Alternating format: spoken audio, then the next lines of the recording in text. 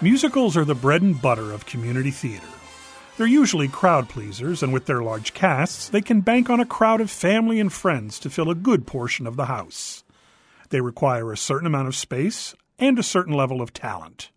Directors often cast for singing talent and cross their fingers that acting-wise, their choices will be sufficient or that their audiences will be somewhat forgiving.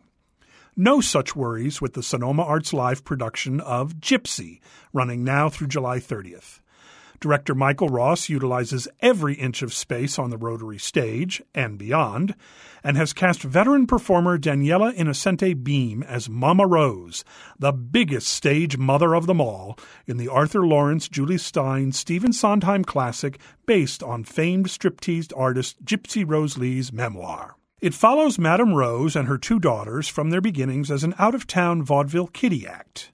Through fortuitous circumstances, Rose meets Herbie, played by Tim Setzer, a former agent who agrees to take them on and get them a dreamed-for New York booking.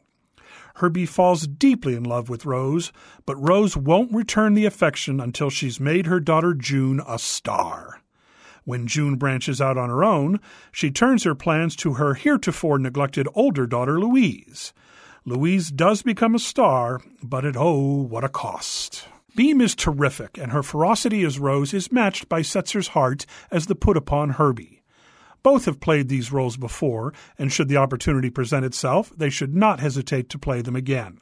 Their relationship is the bedrock of this production, and it's a true pleasure to watch two pros at the top of their game. Amanda Peterson and Danielle DeBow do fine work as sisters June and Louise, with their relationship neatly summed up in the entertaining and wistful number, If Mama Was Married. Other more familiar tunes, from Let Me Entertain You to Everything's Coming Up Roses, were all delivered with vocal gusto by the cast. Honorable mention goes to Julia Holsworth, Jamie Love, and Karen Penamaki for their work as a trio of past-their-prime strippers whose job advice to Louise is, "You gotta get a gimmick." Unfortunately, I cannot say the same about the musical accompaniment. Musical director John Partridge and his six-piece band sounded timid, unprepared, and under-rehearsed from the beginning of the overture through the musical conclusion. Musical entrances were missed and exits were haphazard. It was a major disappointment to have such a talented cast provided such lackluster musical support. That the cast powered through and delivered the performances they did is a tribute to their sense of professionalism. I've been impressed with the advances seen and improved quality of lighting, sound, and set design in Sonoma Arts Live's relatively short life as a standalone production company.